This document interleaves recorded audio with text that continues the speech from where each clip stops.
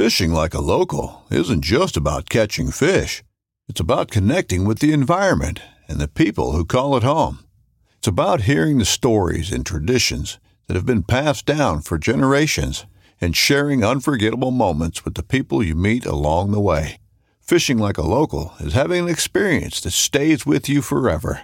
And with Fishing Booker, you can experience it too, no matter where you are. Discover your next adventure on Fishing Booker. This upcoming concert season will be all about the boots, and Tecovas is your stop for the best in Western style. Tecovas has seasonal and limited edition offerings this spring and summer, including men's and women's boots, apparel, hats, bags, and more. All Tecovas boots are made by hand in a time-honored tradition with timeless styles that are always on trend. And Tecovas has first wear comfort with little to no break-in period. It's hard to find this level of comfort paired with this level of style. Stop by your local Tecovas store, have a complimentary drink or two, that's WCB style, and shop new styles. The smell of fresh leather and friendly staff are at your service. Many stores even have leather custom branding to make your boots truly personalized. And with regular live music and events, there's no in-store experience like it. If you can't make it into a store, just visit tecovas.com. That's TECOVAS.com. They offer free shipping on all boots, as well as free returns and exchanges, and ship right to your door. Go to tecovas.com and find your new favorite pair of boots today.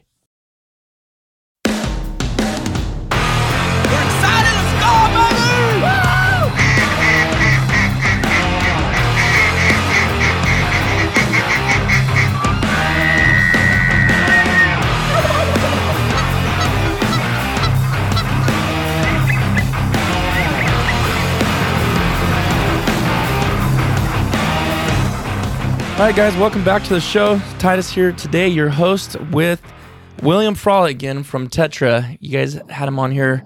We talked about it before, talking about losing your hearing and shooting guns all the time and loud noises make you get Alzheimer's. So you'll have to go check that episode out yourself. But before we get started, just want to remind you guys of people that are sponsoring this podcast today. We got you, Canuba. You know, the dog food that I feed Rocky, 30%, 20% blend of protein and fats, and it's got all the glucosamine and chondroitin in it, which is great for the joints. Also a heavy shot. We want to say a big thank you to them for supporting us. And also today, and I haven't even put this out on the podcast as far as I know, and that is Tetra. Now, if you're looking into saving your hearing, you can put the code in MVM10. That's MVM10, and you get 10% off. And I do want to say I thank you and appreciate all you guys that have already used that, just showing your support. And I'm pretty sure you guys will be happy with the product that you have. I know I am. So I know, William, your bread and butter is turkey hunting. That's it. Correct me if I'm wrong. That is where the teeth cutting takes place. It's in the turkey woods, yes. All righty. So we kind of did an introduction with you last time, so we won't even waste any time there. I've got a lot of questions on myself that I want to ask, being this is only the third season that I've ever specifically tried to go out and hunt turkeys, not just randomly see one and try to make a stock. I'm dedicated to it. So I don't know nothing, basically, is what I'm trying to tell you. I mean, I learned a little bit last time, but for all the listeners out there, thank you guys for putting your questions in, and I apologize. I didn't even look at Facebook if there was questions on there, but I went in Instagram and pulled off majority of the questions that you guys asked. We'll try to cover as many as we can without rushing through them, so this will probably be a little bit longer of a podcast than normal. But one of the questions, we'll just go ahead and dive right in if you're okay with that, William. Let's do it. Come on. All right. So someone asked the question, what is the history of the beginnings of turkey hunting and the roots in American culture? It's kind of a deep question there. Goodness gracious. All right. We'll come out with the haymaker first. Okay. Well, I mean, that's a lot to unpack. We'll start here. So it used to be not turkey hunting. It used to be turkey killing back before, the times of Teddy Roosevelt, when conservation wasn't a thing and everybody killed to eat, which is, what they did. that led all the way into the post-World War II, into the 50s, I would say, especially in the South. And believe it or not, turkeys in North America almost went extinct. Wow. Like they at a lot of places there were no more turkeys because everybody was killing them. Everybody would kill 40 or 50 in the spring. I mean, oh man, just because, I mean, and everybody did that. There's a lot of different like I said, they were killing to eat. They weren't killing for sport. right. And so they did it in a lot of different ways. They would sneak up on them. They would call them in. I've heard this tactic. Colonel Tom Kelly wrote a book called The 10th Legion, which is kind of like a Bible for turkey hunters, if you want to call it that. I'd highly suggest checking it out. But he talks about a tactic that people used to use in turkey hunting is they used to get in a ditch, and in the ditch going out and towards the field or the woods or something, they would dig like a 6-inch to a foot hole and fill it with corn. And they would let it sit there for a few days, and then they would go get in the ditch. And when turkeys would come and start eating out of the corn, their heads would line up in the trench. And so you take one shot, you kill a dozen turkeys. Oh, wow. You know, you were fed for a little bit. And so that's what they used to call trenching. And that, obviously, that would take a toll on the turkey population. But the saving grace for the turkeys was the NWTF.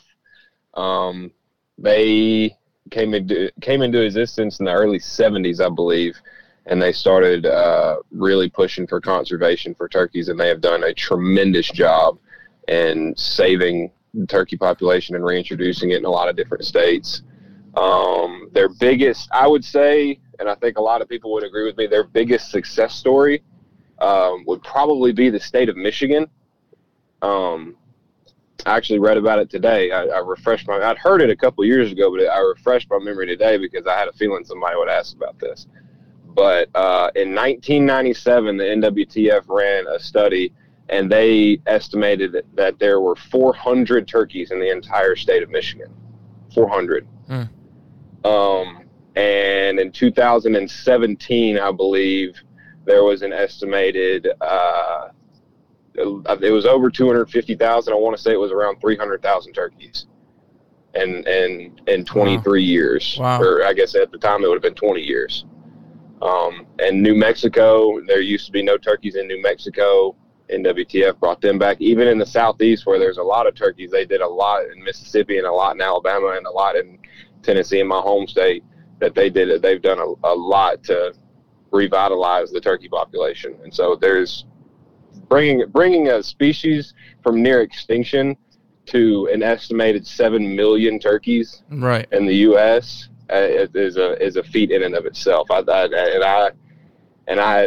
an NWTF member long enough, about as far back as I could afford a membership. I've been a member because I believe wholeheartedly in what they do to preserve the sport that I love so much. And another astounding fact about the NWTF is there are an estimated, it's right around 2 million licensed turkey hunters in the U.S., and there's only 250,000 NWTF members. Oh, man. That's not good numbers. Well, I mean, it's not, but at the same time, with the membership that they have and all the fundraising that they do, they've done a fantastic job with the resources that they have. Yeah. But I think we need to bridge that gap a little bit better. Yeah, I mean, like you said, for the amount that's actually doing it, that's right. Impressive, but it's not impressive how many, right. You know. When you can see the potential that they could have. I just, as a turkey hunter, it's the same way as a duck hunter. I mean, right. A duck hunter, to me, it's hard to see someone not be a Ducks Unlimited or a Delta Waterfowl member. And as right. a turkey hunter, it's hard for me to see a turkey hunter not be an NWTF member. Yeah. And right. so, and it's $35 for a year. You know, it's not like you having to fork over hundreds of dollars. It's $35, and they actually give you $25 in a Bass Pro gift card if you do it right now on their website. So, yeah, you can't go wrong. You have no excuse. Go do it. Well, you're challenging me. You're challenging me to do it, so I'll go sign up today when I get done with your. Like you said, I've always been a part of Ducks Unlimited, Delta Waterfowl, and Cal Waterfowl, but that's where I've always invested my time. So I'm trying to make excuses, is what I'm saying. But no, that was great. That was very interesting information. I'm sure we could spend a ton of time on that alone, just So you said that book was the 10th Legend? 10th Legion, yeah. 10th Legion. It's a collector's item at this point. I mean, unless you buy the audiobook, you're going to be looking at probably spending $60 or $70 to get a copy of it. Wow. It's a fantastic book. Okay. It's an amazing book. It's not a big book. It's maybe 150 pages, but I mean, it's another good book is the Ballad of a Turkey Hunter. I don't know if you've been on Instagram recently and seen the Spring Legion. I don't know if you've ever heard of them. They're based out of Mississippi. The guy that founded that wrote a book, and I just got done reading it, and it was amazing. It's on Amazon. It was like $12 or something like that. Okay. So check that out.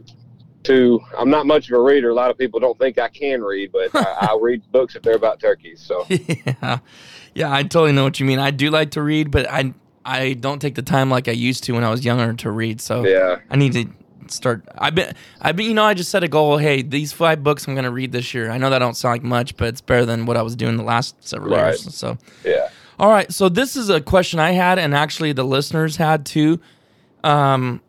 Because let me give a little preface to this. So the question is, at what point do you move spots? And so my preface to that is that's why I like duck hunting, because it's a fast paced, like a lot of times I won't move spots a lot in duck hunting unless I see birds landing somewhere. So I understand you got to sit there, but on turkey hunting, let me think of the right word. The allure of chasing them down is so strong in me. Like, okay, they're gobbling over there 150 yards away, and I think I can just make a stalk on him, and I think I can get closer to him. That's just me feeling that urge and not really knowing what I'm doing. So, right. But what happened to me last year is I was sitting by this tree, and we had been calling at these couple gobblers that were a couple hundred yards away, and they went budge. They already had some hens. It was first thing in the morning. And we sat there for like 30 minutes. I got impatient. I'm like, they're not going to move in. Let's just go. We'll come back later. Well, we ended up driving back right by the tree that we were sitting by, and there was 2 toms literally standing 10 yards from it about an hour and a half later. And I thought to myself, if I would have just waited, and I've been watching guys, how they stayed 2.5 hours. I'm like, man, I mean, if that's what works, I'll do it. But I want to know why and when. Like, at what point do you know, okay, it's time to pick it up and move? Yeah. So that's actually, people that will stay put 2.5 hours are either 1 or 2 people. One, they're either going to sit there and deer hunt them, like wait for them to walk by, maybe call every now and then, and they got decoys set out, or 2, they hunted with my dad. My dad it's a very old school tactic. A lot of old school turkey hunters say that if you yelp 3 times and he gobbles at you, he knows you're there and he will be there eventually. He could be there. He could be there right now. He could be there at lunchtime. It really and truly, the only definitive answer that I have for that question is it depends. It really does depend on what mood he's in. I can go both ways. I can sit and stay put for a couple hours and wait for him to come if I think he's coming, or if I think he's going somewhere else, I'm going to him. So I'm not the greatest turkey caller in the world, but in terms of aggression, in terms of level of aggression, I make up for it in the way that I cover ground. I'm by no means a world champion. I can make turkey sounds. I'm good enough to kill a turkey, but I'm not good enough to grace the stage at the Grand National Champions. I can promise you that. Yeah. But like I said, I know that I'm not going to be able to sweet talk one as effectively as one potentially could. And so instead of having him cover the ground, I'm going to cover the ground.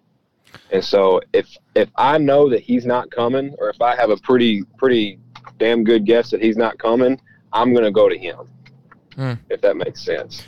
So it really depends. Okay, if he's hot and bothered and he likes what I'm saying to him, and I can tell that he's getting closer and closer, I'm going to be planted right where I'm at. But if he's gobbling, walking away from me, or if I know he's got hens and the hens are taking him somewhere else, I'm going to go try and get him off. You are going to move in? Yes. Okay. Maybe not necessarily move in, but reposition in a way that I could maybe change the way that he could come to me, or quite literally get in between of him and where he's going. Okay.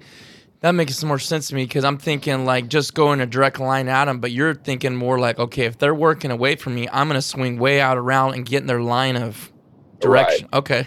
Right. I know that sounds common sense when I say it now, but I don't think about that in the field not having experience, Right. Yeah.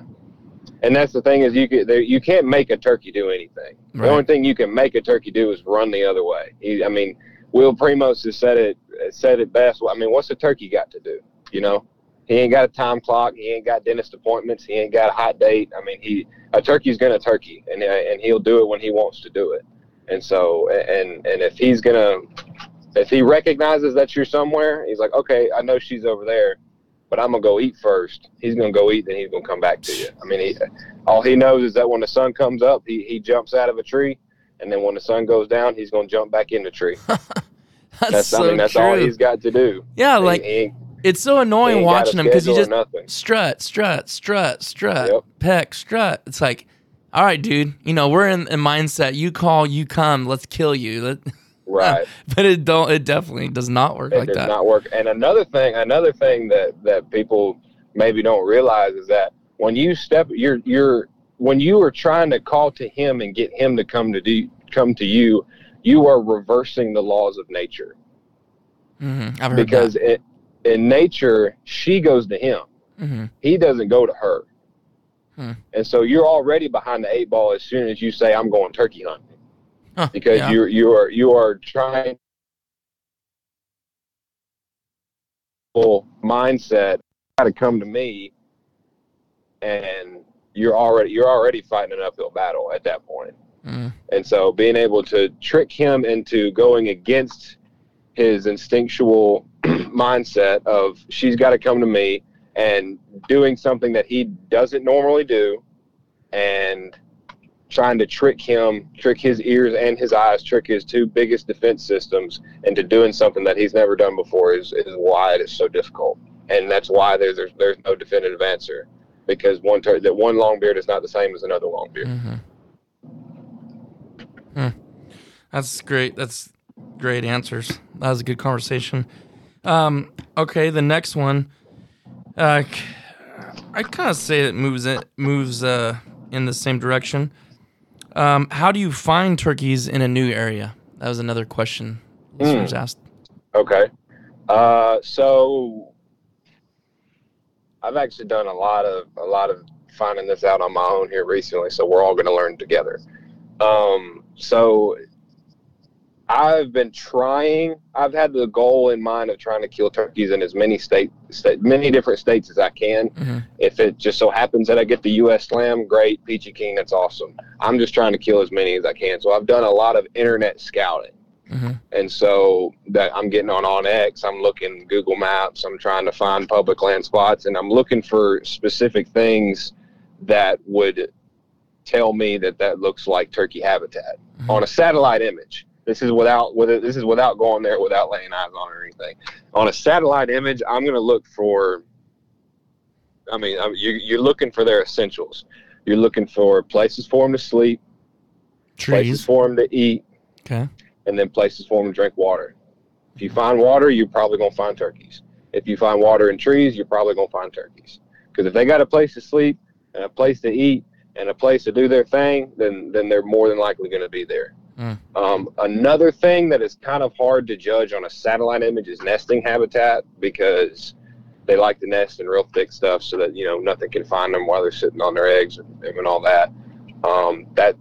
Thickets are tough to find on a satellite image. That's more something that I'm looking for while I'm physically scouting an area, and that really doesn't come into play until later in the season. That's maybe getting a little too far down the rabbit hole, but in terms of internet scouting, I'm looking for places to sleep, places to eat, and places to drink water. Places to eat could be anything from a hardwood ridge where there's acorns, an open field where there could be bugs, where there could be seeds, things that birds eat. But I would say the biggest 2 would be water and trees, especially out west where you are, where trees aren't as common as they are in the south where I'm at, because there's hardwood trees everywhere and pine trees everywhere here, especially in Oklahoma and in Texas where where I might be going in Kansas, there's not as many trees, and so that's something that I was looking for out there. Yeah, because I was doing some of my own scouting. I was actually looking in Oregon. I think I was texting you about that.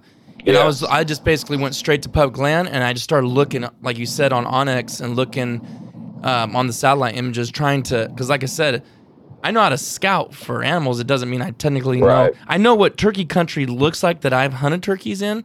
So I basically was trying to do my best I could do, like you said, by looking at that. But one thing I was reading, because I was reading that how we actually have the Rio Grande turkey, and we have what's the other one we have? The Merriams. The Merriams. And I was just reading at what this likes, what they like to eat, what kind of place, and it was talking about you need to find at least be within a quarter of a mile of water. So that was something I learned just by doing my own research, and then you confirm it by what you're saying right now. Right. Yeah.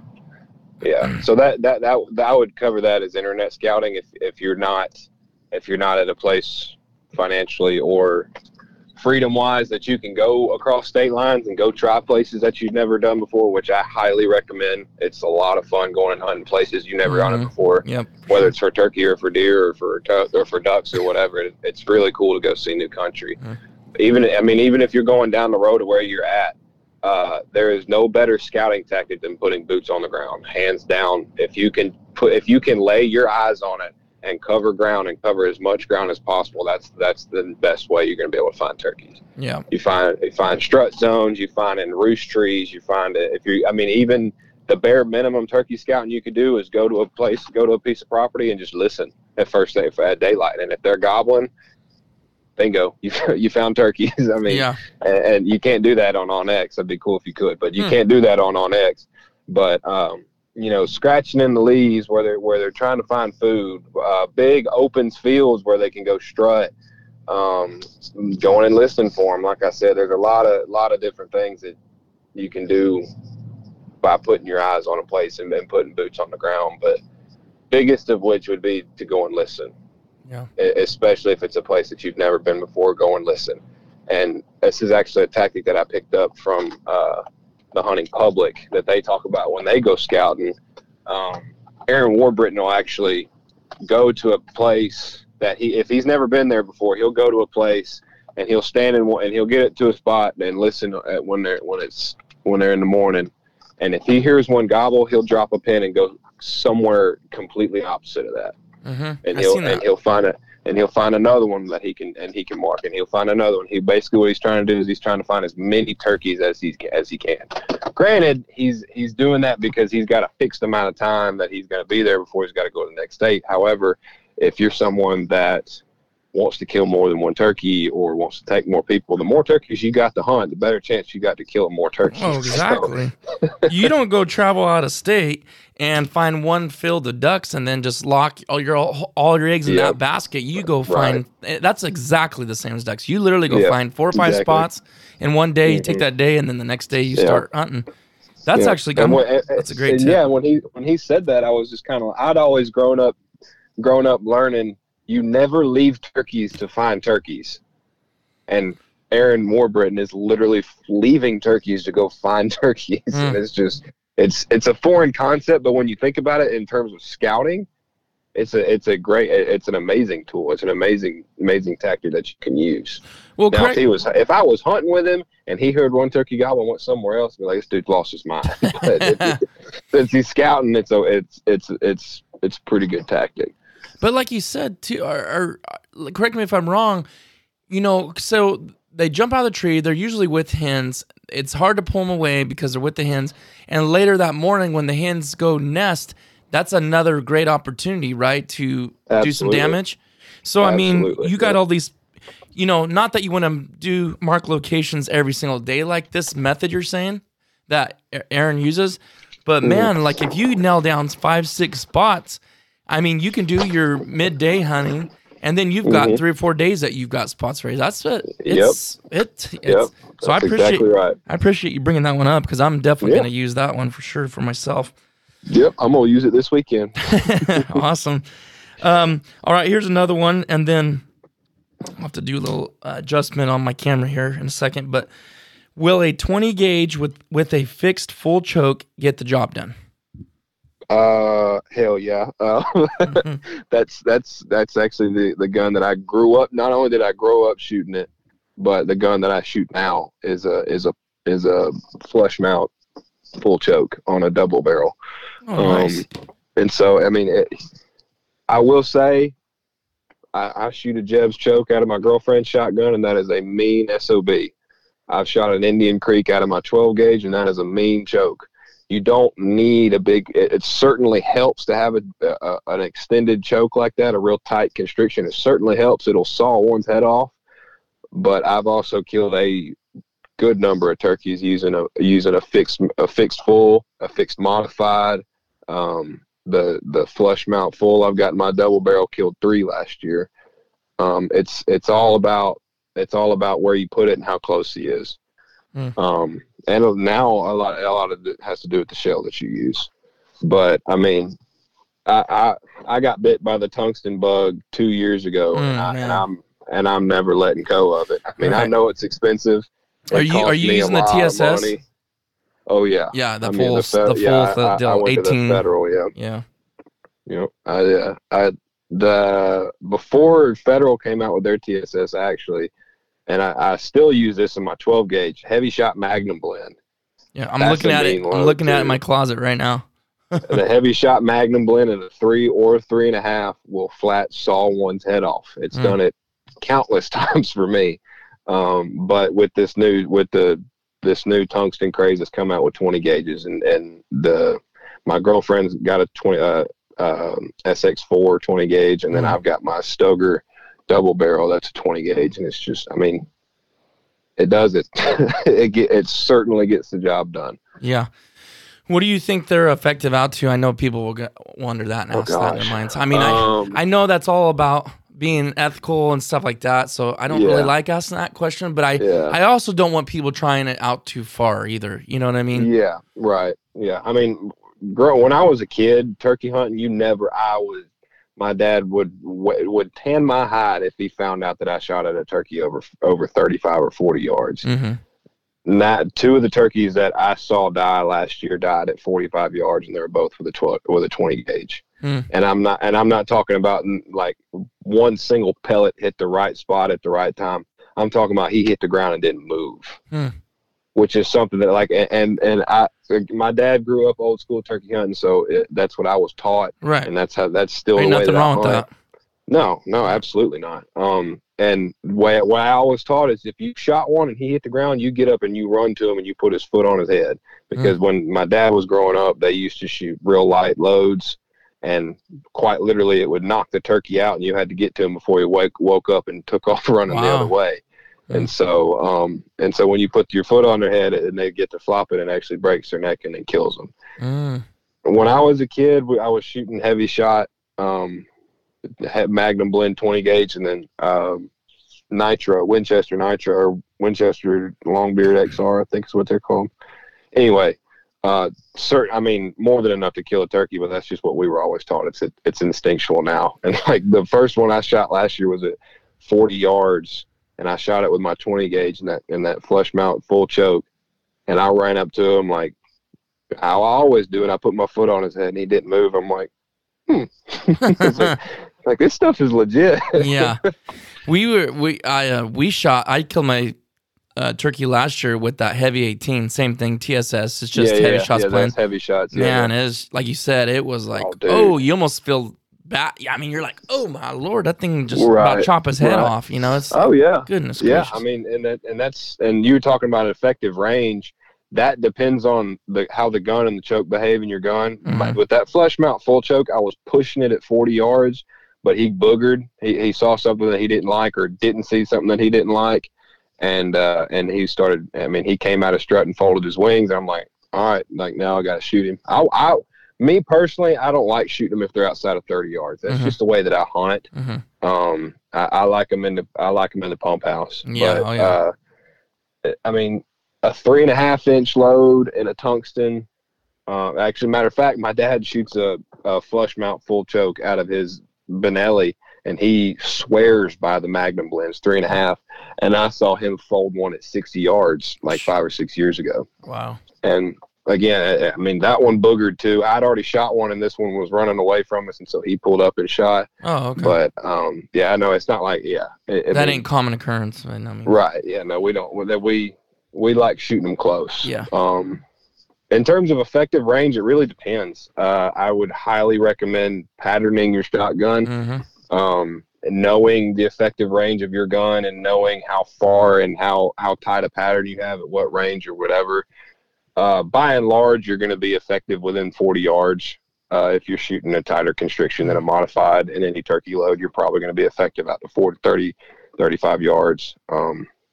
Especially now with the tungsten, since it holds a tighter pattern than the lead, even if it's the same choke, tungsten comes out tighter than lead. I couldn't tell you why. I just know. That's just what I've been told. So it all depends. But I mean, you won't know. My gun may shoot different than your gun. Your gun may shoot different than Travis's. You know, it all depends. Right. All right. So our next question, this is kind of mine mixed with someone else's. I kind of conglomerated it together.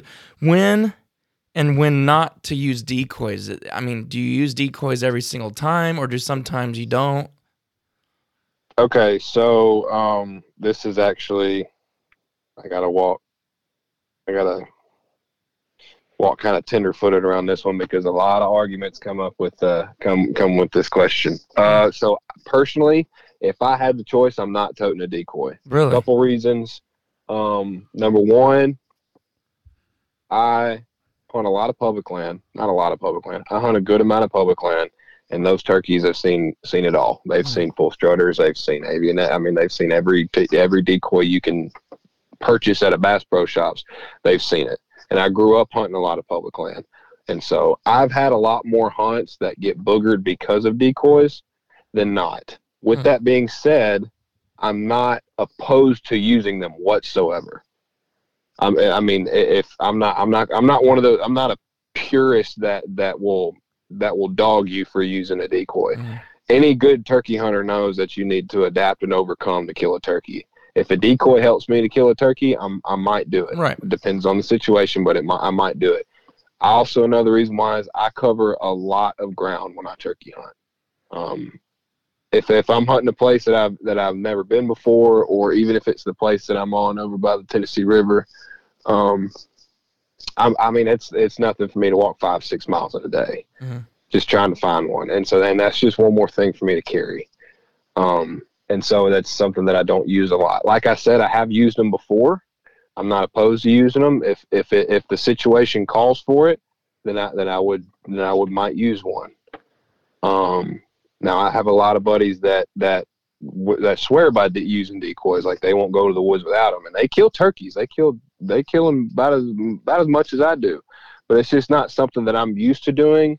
Nor is it really. It doesn't necessarily agree with the way that I turkey hunt. So let's see. That one of those books I was telling you about, The Ballad of a Turkey, and Hunter Ferry wrote it. He talks about it. He actually talks about this in his book. To him, there's two methods of turkey hunting. There's persuasion and there's curiosity.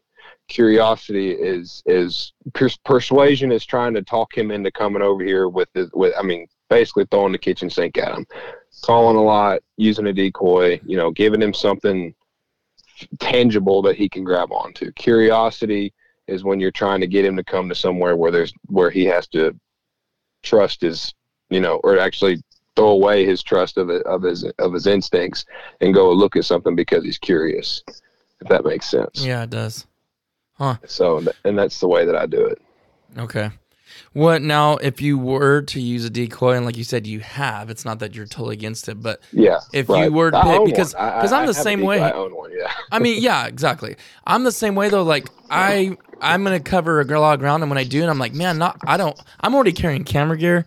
So to be honest with you, if I could kill him without it, I'll just pick not, just for the fact of I don't want to carry more than I have to. Okay. Right. But if I was to carry a hen, a jake, or a gobbler, what one of those three would be my best bet? A hen. Hen, okay. Yeah, that's the one decoy that I do own, and if I'm gonna take it, it's gonna be a hen. Okay. I've never been a big fan of Jake decoys or gobbler decoys because the times that I have used them, a hunt has been boogered because of decoys more than it has been boogered not because of decoys. I'll give you a prime example of this. So I guess it was 2 years. Yeah, it was 2 years ago, opening weekend in Mississippi. I was with a buddy of mine at his place. It was basically right in the middle of the state, east of Jackson.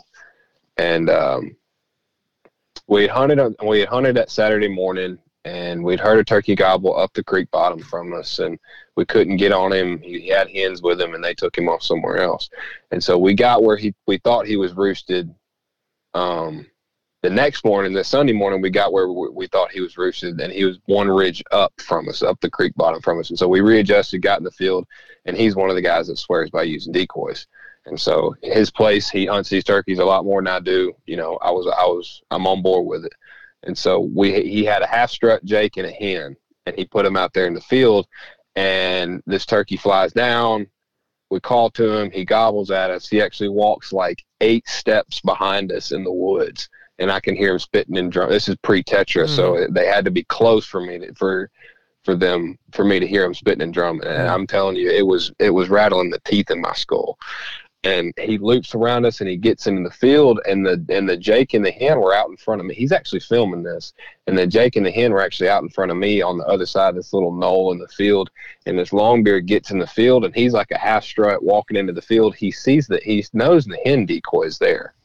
And he gets on the high side of the field, and he sees that Jake decoy, and he tucks his wing and putts and starts running off. And I mean, he was on board. He was about to get a free dirt nap, and he saw that Jake decoy, folded his wings, and took off the other way. And I don't know if he'd seen that Jake decoy before. I don't know if he got his butt whipped and didn't want to get his butt whipped again and took off. I don't know. I couldn't tell you. All I know is that turkey had never been seen again after that. Wow. And so, like I said, it really depends. But if I were to take one, I'm taking a hen, because that's obviously what I'm trying to be. And so if I'm in a big field, or if I'm hunting a field, or if I know he's going to fly down out in a field, I want to give him something to look at. I hunt the woods a lot. And it's not necessarily thick woods, but you can't see very far.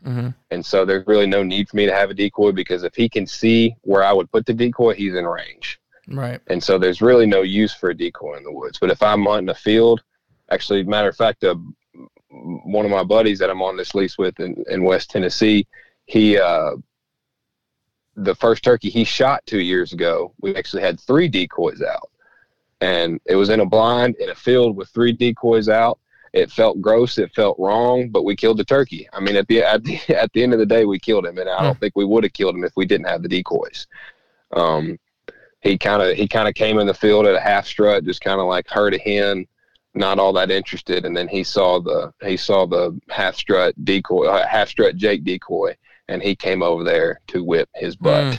Yeah, and he got a head full of Magnum blend. And that's the chance you're taking, I guess, right? You don't absolutely. know. They may tick them off, and they come in like a freight train, or they may take off. They come in like a TV show, or and then they may fold the wings and booger off. I mean, it really. And at the same time, I'm not saying that not hunting with decoys is foolproof. Like I said, one of the ones I shot last year, he got to 40 yards and was like, I don't see anything. I'm out. You know, and that's the thing about that's the decision that you're making not using decoys, is if he comes in and he doesn't see what he wants to see, he's gone. And I mean, if there's something that makes him feel uncomfortable, he's out. He's not going to fool with it. Yeah. And so it's really there's no right or wrong answer. Me personally, I don't. There's people that do that kill them. I mean, it all depends. All right. What about a mouth call or hand call, like Slate or box? Mouth or Slate or box? Yes, the answer is yes. It depends. I mean, it's one of those. It's another one of those. It depends. My go-to is going to be a mouth call. It used to not be that way. I used to not be able to use one. It wasn't until probably within the last 4 or 5 years that I really started to learn how to use one. I use a houndstooth game calls. It's the KB hen. It is one of the cleanest, most turkey-like mouth calls I've ever used in my life. It's amazing. It's a batwing cut. It's my favorite cut. Another good call company is 18 Feathers. It was started by a buddy of mine. He lives in East Tennessee, but the company is based in South Alabama. Weston Bryant, he's an outdoor photographer, and he does amazing work. And I got a couple of his calls, and they sound amazing too. I like it because it's hands-free. Yeah. If he's coming in close, I don't want to have to worry about balancing a gun on my knee and my shoulder while I'm running a box call or running the slate call. I want to be able to have both hands on the gun, head on the stock, ready to go if he comes in. And so if I need to cluck, or if I need to cut to get him to pick his head up, or to get him to cover those last 10 or 15 yards, then I can do it with my head on the gun without having to take my hands off of it.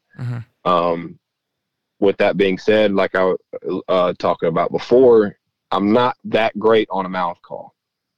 And so if I can help it, I'm going to use a box call or a slate call, because those have a little bit, unless you're Dave Owens or Josh Grossenbacher, Grand National Champion, and you can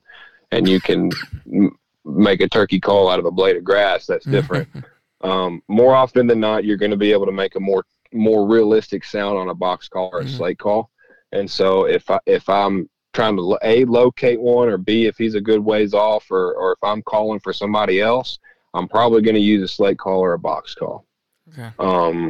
One that I called up for, go ahead. Sorry. Well, here's my question, William. So I know you've heard this a lot probably, but I hate this, but mouth calls make me gag so bad. I bought another one. I'm like, every year I buy one and try it again. I'm like, I can't sneak and do it. Yeah. I've even cut them down, and I'm like, it irritates me because I know, I understand and grasp, you can't always move your hands and do a slate call or do the box call if they're getting in a certain point. So it's like, do you have any advice or suggestions, or are you just telling me I'm hosed if I can't do a mouth call? Oh, no, you're not hosed. No. To make you feel better, you're not alone. A guy by the name of Cuz Strickland. I don't know if you've ever heard of that name before. Big Mossy Oak guy, big film guy down at Mossy Oak. He was with Will Primos when he started all of that. He actually couldn't use a mouth call to start off with because it made him gag too. Best thing I can tell you to get better at it is fight through it. Really? Cut the tape down. I've seen people use a mouth call that it has nothing but the frame. I mean, make it as small as you can, as long as you can make a turkey sound. It don't matter how big it is. I've got a pretty big mouth, in case you can't tell by the fact that I'm just rambling on this podcast, but I got a pretty big mouth, and so I don't have to trim mine down. Some of my buddies do have to trim them down. I mean, don't feel bad about not being able to use one because you gag. That's actually pretty common, believe it or not. But the best tip that I can give you based on that is fight through it. I mean, it's going to subside you will adjust eventually. to it, you think? Yeah, because I don't want to say I had a gag reflex to it, but when I first started, I was in late high school and about to go off to college when I really started to use it, and I didn't have a gag reflex, but it was extremely uncomfortable. You know, you kind of feel it coming. Well, it's the like buzzing too that won't come. Yeah, and that buzzing, when you're trying to do it, just that. I don't know, like when I say buzzing, I don't even know if that makes sense to you, but it's obviously because I don't know how to blow is the biggest factor. But it's just when you're putting that pressure, because I used to try to do it for elk too, but it was the same thing. I always end up having to do the elastic calls because the reeds would just gag me. So if you're saying that, I totally believe you. Like, there is things you can train your body. If you're saying push through it, I truly believe it's something that if it's something that you really want to do and you really want to get through, you're just gonna have to fight through it. I mean, throw it in every day and just force through it. Yeah. All right, I think I listened to Cuz Strickland talk about it, so I didn't mean to cut you off. But he was saying that on his last podcast, he had Paul Butsky on there, and he was talking about how when he was trying to use a mouth call, he actually punched a hole in it and tied dental floss to it. And when he would start trying to make noise on it, and he could feel a gag coming, he'd yank it out of his mouth, and then he would let it go away. Then he'd put the call back in, and he'd start going, and the gag would come back, and he'd pull it out of his mouth. So that the gag. He eventually worked through it. I mean, he can kill a turkey. So he conquered it, huh? Oh yeah, he conquered it. Oh, that gives me hope. I got to do it. As long as I know there's light at the end of the tunnel, I'll push through it. I don't mind that. All right. There is a light. Well, we got time for one more question. We're going to be getting close to our hour mark here, and not very long from now, so I want to get the rest of these questions. It's kind of a tough one, I guess, probably, but why aren't they always responsive to calls? I don't know exactly who asked this one. They said even without hen, they won't gobble. That's kind that depends. One of the biggest tactics that I learned as a turkey hunter, and it's a huge benefit to know this. You have to be able to take. It's called taking a turkey's temperature. It's gauging how he's feeling and gauging how he responds to what's going on around him. So I'll give you a hypothetical situation. Let's say I'm walking in the woods and there's two turkeys gobbling. There's one turkey that gobbled one time right at around fly down time, and he hit the ground, and I called to him, and it almost felt like I had to squeeze the gobble out of him. Like I really had to, pop, pop, yap, yap, pop, pop, pop, and really try to get the gobble out of him, and then he gobbled. So that's turkey A. Okay. Turkey B is blowing the leaves off the trees. He's running the bark thin on the tree limb that he's on. Every noise that I make, he's gobbling at me. And he flies down and he's shaking the ground and cutting me off and all that. That turkey is in the mood to get killed. There's an old boy named Ben Rogers Lee out of Alabama. He's a very well-known, he's passed on back in the 90s, but he's a very well-known turkey guru ahead of his time. He's the father of modern turkey hunting is what they call him. He always called it in the mood to get killed. Will Primos calls it taking their temperature. Ben Rogers Lee calls it in the mood to get killed. If he's not, even if he's with hens or without hens, if he's not gobbling, there's something going on that he's not ready. He's not ready to get killed. So he's not in the mood to chase hens. It may be really windy. It may be raining. It may be cold. It may be unseasonably cold. It could have rained on him the night before. There's any number of things that could turn a turkey off. But you just really have to let him dictate the intensity of the hunt. Because like I said, if turkey A, if I'm having to squeeze the gobble out of him, I'm not going to go cutting and cackling and covering ground on him. I'm going to leave him alone and let him do what he wants to do.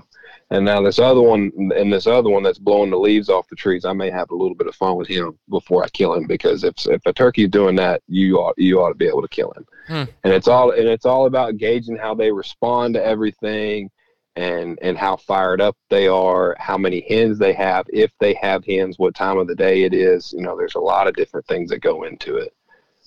How close are you getting to the roost? Set yourself up in the morning? Depends. Okay. That also depends. I don't want to get too close. If I know where he's at, like if I know the exact tree that he's in, I might push the envelope and get in there real early.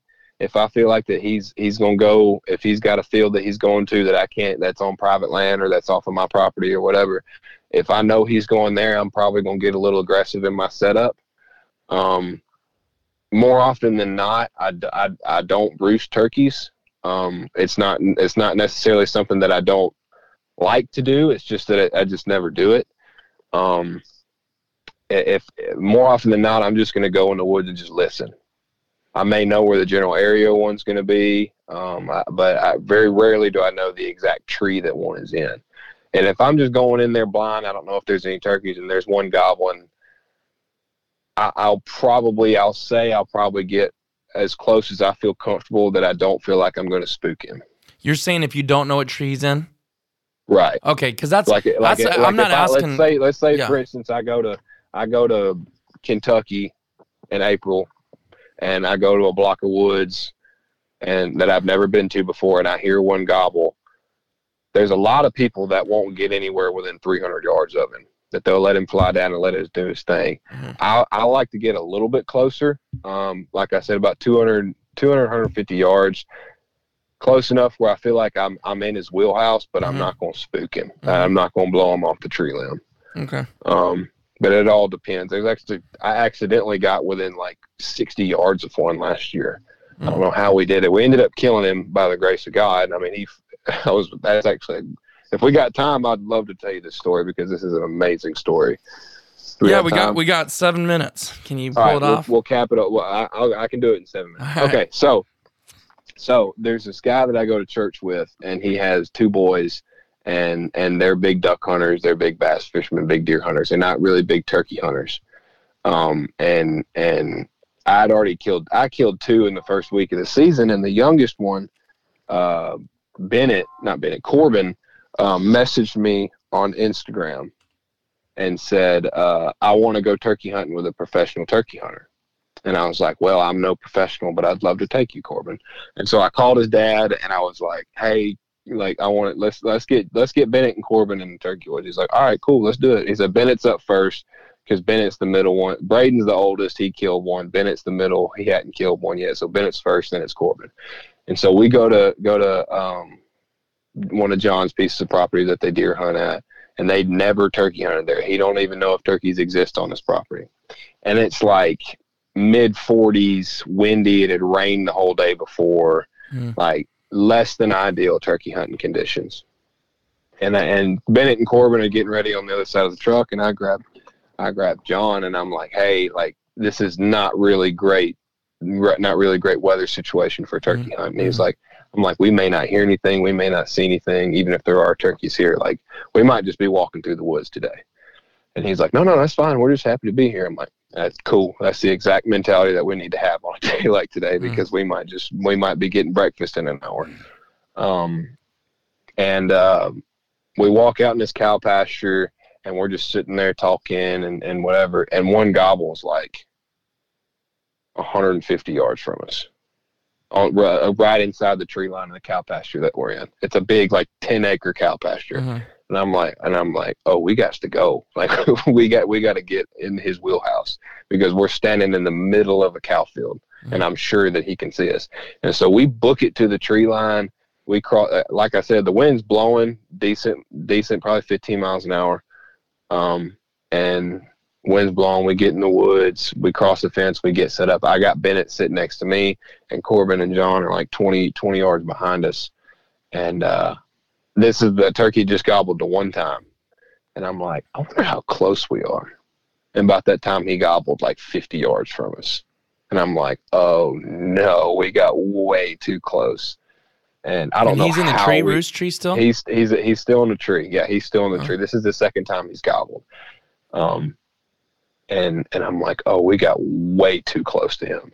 Like, I can hear him spitting and drumming in the tree. And I can hear him walking.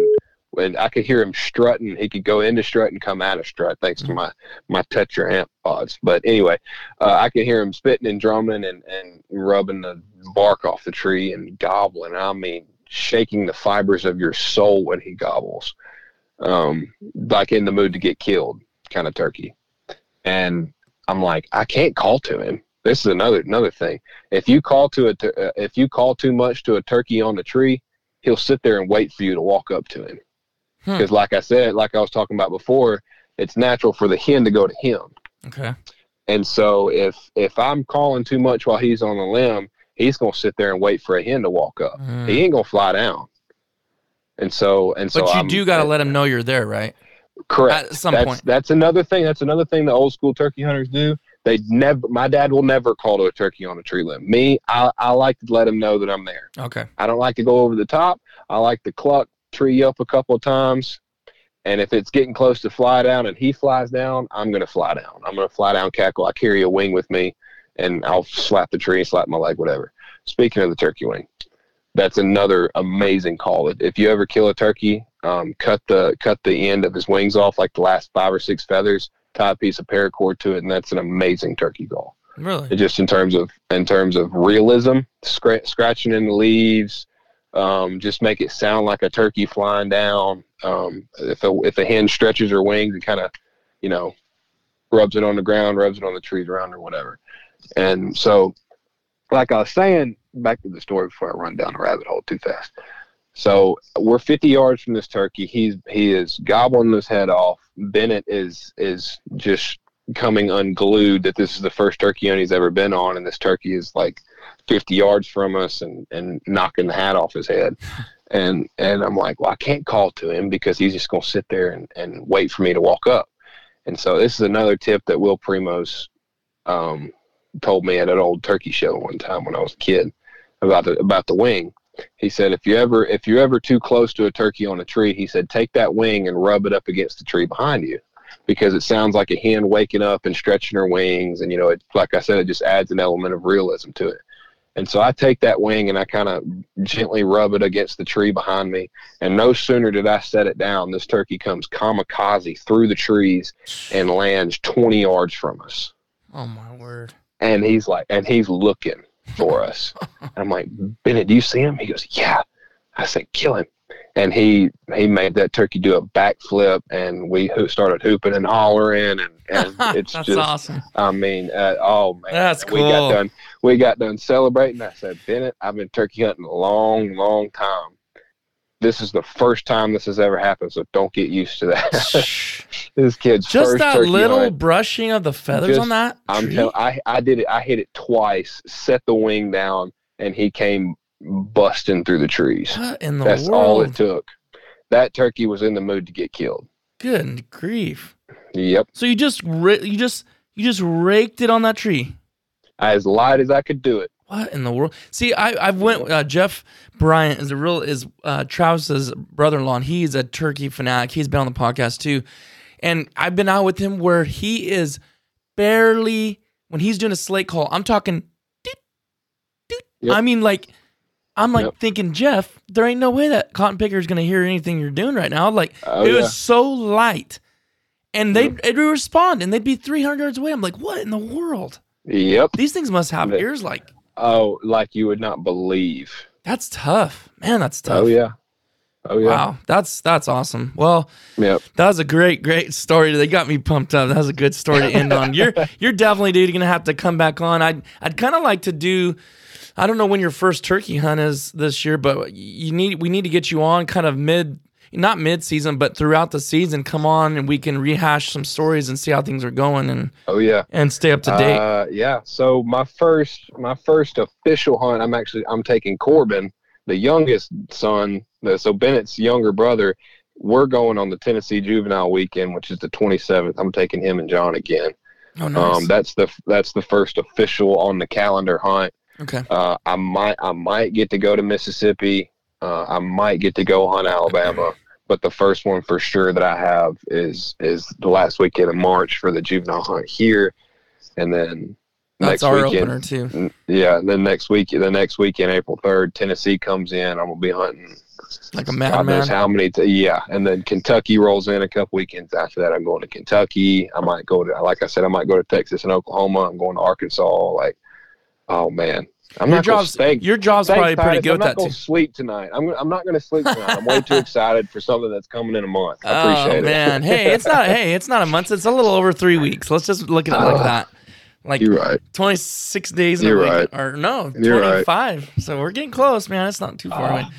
Yeah, so all right, man. Well, let's stay in touch, and we look forward to having you back on the show again. We'll have some good conversations. Dude. I got stories for days, man. I got stories. We're loving to listen to good ones and bad ones. Yep. All right, guys. Well, thanks for listening today. And this was William Frawley, one of the Tetra guys, and we're looking forward to having him back on the show. And thank you guys for listening today. We'll see you on the next one.